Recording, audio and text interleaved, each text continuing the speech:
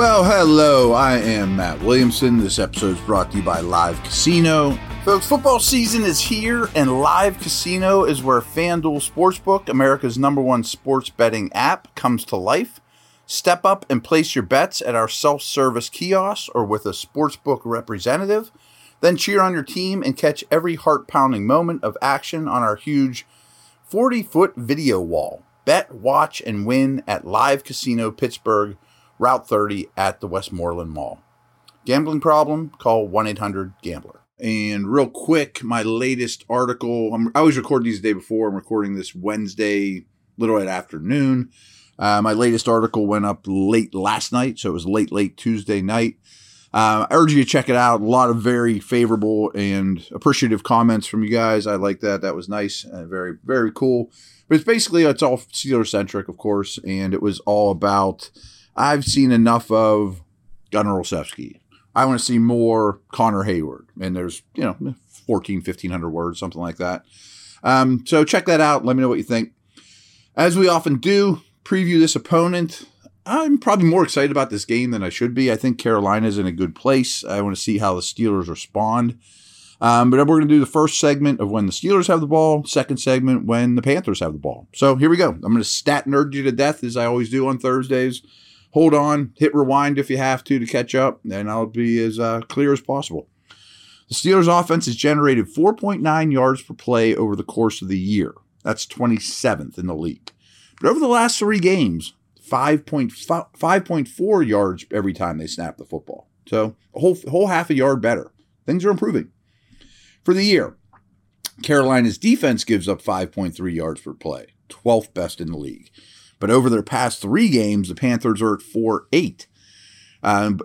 That's better than all but 4 defenses. So both sides are getting better. If you look at the whole season, Carolina's D is pretty good. Steelers O is pretty bad. But you look at it now, it's like, wow, they've drastically changed both for the better. For the season, Steelers ranked 20th in overall EPA, 26th per dropback, 7th in rushing EPA, though. They need to run the ball. Carolina's defense is 11th overall in EPA, 11th per dropback, 14th against the run.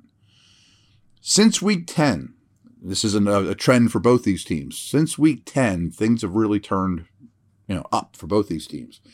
Panthers' opponents are scoring points at just 26.1% of their drives.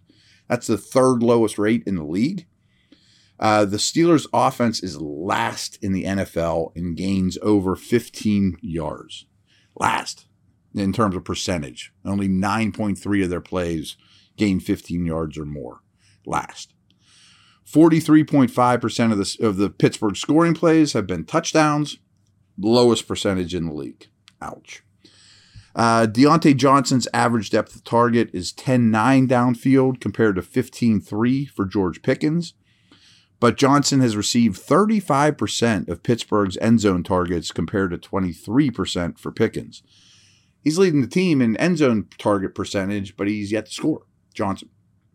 Pickens has 6 or fewer targets in the past 8 games, but he has a catch of 30 or more yards in 3 of his past contests. Get him the ball more. Johnson's 82 receiving yards was the most he has tallied since week 3, which was also the last time Mitch Trubisky saw extended playing time. With Trubisky under center this year, Johnson has been targeted on 26.7% of his routes compared to just under 21% when Pickett is at quarterback. Trubisky looks for Johnson. Everybody has their guys. After running a route on 83 and 80% of the team's dropbacks in weeks 11 and 12, Pat Freiermuth has run a route on 55 and 57% of the dropbacks the past 2 weeks. So over those past 2 games, though, when he's only run a route 55 and 57% of the time, Freiermuth has gotten a 29% target share in each game, an extremely high percentage for an NFL tight end. And his 24.4% target rate for the season is 5th amongst all tight ends. Freiermuth's touchdown reception last week was his first, though, since week 2. You might want to rewind that. There's a lot of stats in that one. But he's extremely efficient, and he's playing extremely well. And frankly, I think Freiermuth's their best offensive player right now.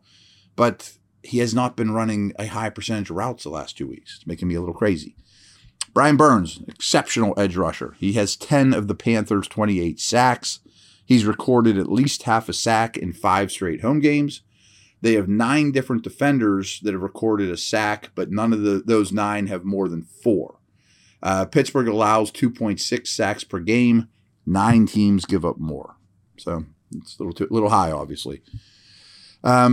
Exact same amount of play action for both Pickett and Trubisky, 19%, which is also very low and too low.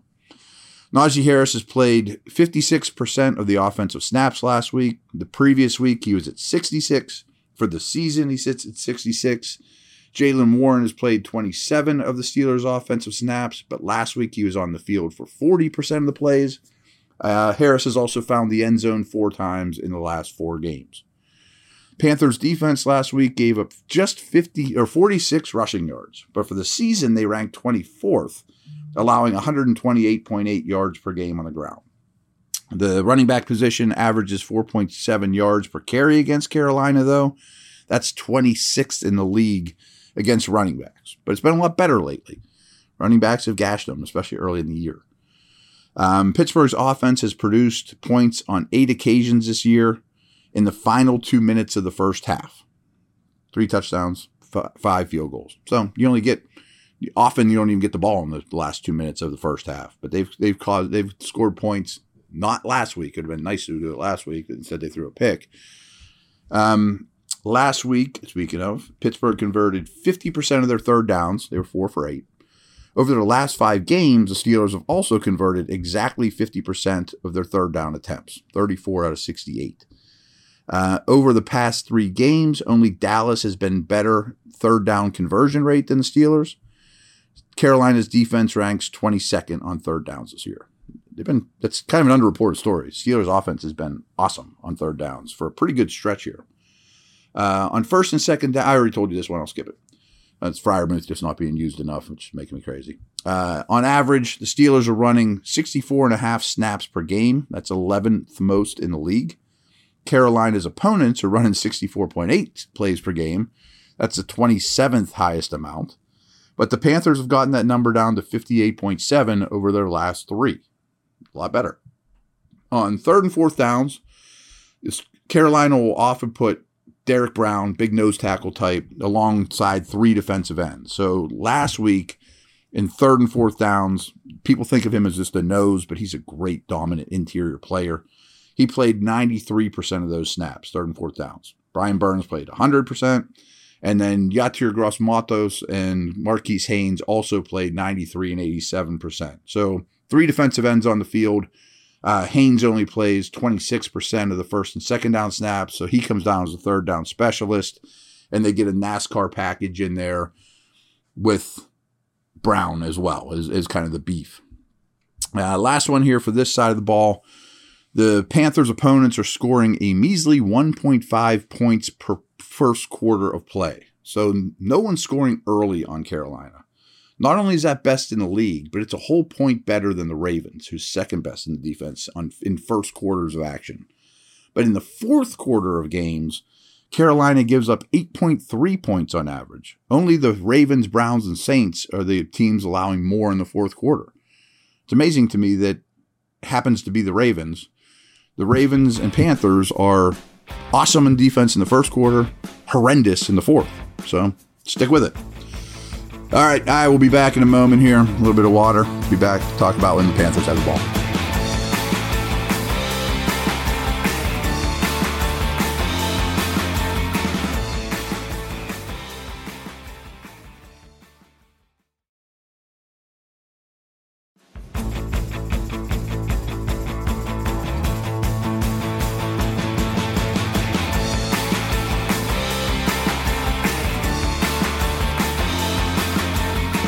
All right, start with some basic stuff. Over the course of the year, Carolina's at 5.1 yards per play, 23rd in the league. But over the last 3 games, they're 5.1, which is 23rd.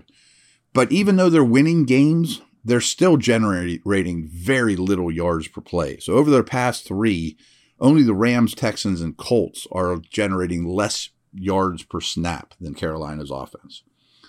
Steelers give up 5.7 yards per play. That's 21st. But over their last 3, that's down to 5.1. For the season, Carolina ranks 28th in overall EPA, 31st per dropback, but 5th in rushing EPA, and that's going upwards. Steelers defense is 23rd in overall EPA, 20th per dropback, 21st versus the run, which is going down. 4 different quarterbacks have thrown a pass this year for the Panthers, but it is Sam Darnold's job now. He has yet to throw an interception. However, in his 2 starts, he has only thrown 43 passes. The Panthers produced just 169 net passing yards per game and have just 11 touchdowns for the whole season. On average, they only throw for 169 yards. 10 different Panthers were targeted in the passing game last week, but none of their receivers had more than 4 targets. Their best receiver, DJ Moore, finished the day without a catch, and he did injure his ankle, but he played 96% of the snaps. Moore hasn't caught more than 4 passes in a game since week 8, and he's far and away their best guy. The Steelers blitz at the 6th highest rate in the NFL. Carolina's offense is seeing blitz at the 8th highest rate. I would imagine all those things keep up. Over the past 2 weeks, Pittsburgh has given up 361 yards on the ground. Last week, the Panthers ran for 223 in Seattle, with 4 ball carriers accounting for at least 30 rushing yards, but their longest run by a running back was only 16 yards. For the year, the Steelers allow just 115.8 yards per game, which is 15th. So they don't get big runs. They just run it and run it and run it and run it. Pittsburgh's defense gives up 4.2 yards per rushing attempt, but 5.0 over their last 3 games. They've played some pretty darn good rushing teams, and defense hasn't been good on the ground. Only 5 defenses are better than 4.2. Over their past 3 games, Carolina is producing just 4.1 yards per rush attempt. For the year, Carolina is converting just 28% of their third down opportunities, but they are 10 of 18 on 4th down situations. Only 2 offenses have been worse on 3rd downs. In their most recent 3 games, the Steelers are allowing 3rd down conversions just 28.6% of the time, and that is 5th best in the league. So 3rd downs are going to be key here. One team's been really good on them, one's been really bad. Carolina's been the really bad one. Last week, their running backs, I mentioned a lot of ball carriers. Dante Foreman played 34 snaps, Chuba Hubbard played 23, and a youngster, Raheem Blackshear, at 14. Blackshear led the group in routes run, though, and got the highest snap percentage of his career. So his role might be spiking a little bit. He also averaged 8 yards a carry. Blackshear's kind of a return type. He's got a lot more juice than these other guys, especially Foreman. But Hubbard was on the field for every 3rd down situation but 1. He's really the 3rd down back. Foreman only has 5 catches this year. It's rare to see just 1 cornerback on the field. I told you this before, though. I mean, the Steelers played a ton of snaps last week with just 1 cornerback on the field. They also never took Minka or Edmonds off the field last week against the Ravens, but still KZ played 59% of the snaps. So the off-the-ball guys, Devin Bush, he played 84% of the total snaps, compared to 57% by Robert Spillane, only 56% by Miles Jack. And Miles Jack was only on the field for 20% of the 3rd and 4th downs. So, I mean, a lot of those are short, I think, when he's out there, but when they're 3rd and 4 or longer, Miles Jack's not on the field. The Titans and Falcons are the only 2 offenses in the league that run fewer plays per game than Carolina. Over the last 3 games, Pittsburgh's defense has only been on the field for 58.7 plays per game. That's the 6th fewest.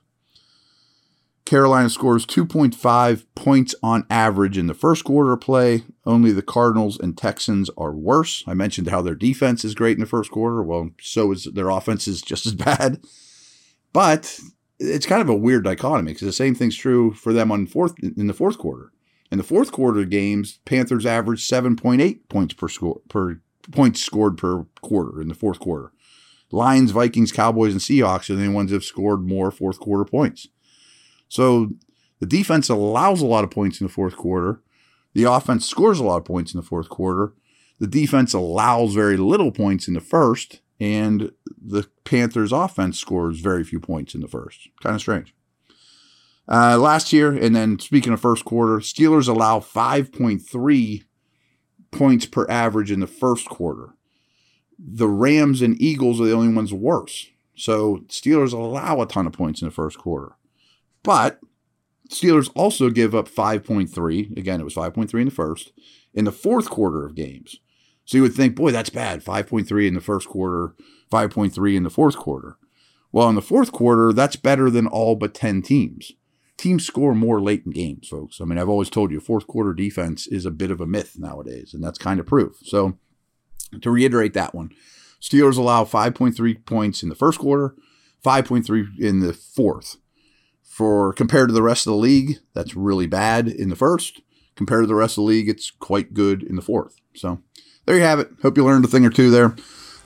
We will talk some more general Panthers stuff and break down individual matchups to watch in this game. They have a lot of fun individual players, especially on defense. Over and out. See you later.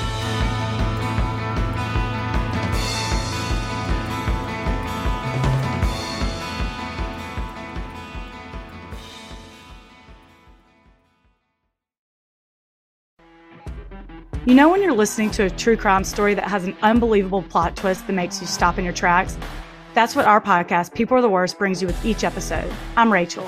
And I'm Rebecca. We're identical twins who love true crime cases that make you say, didn't see that coming, and we hate the people responsible for them. Listen to People Are the Worst now on Apple, Spotify, or wherever you get your podcasts.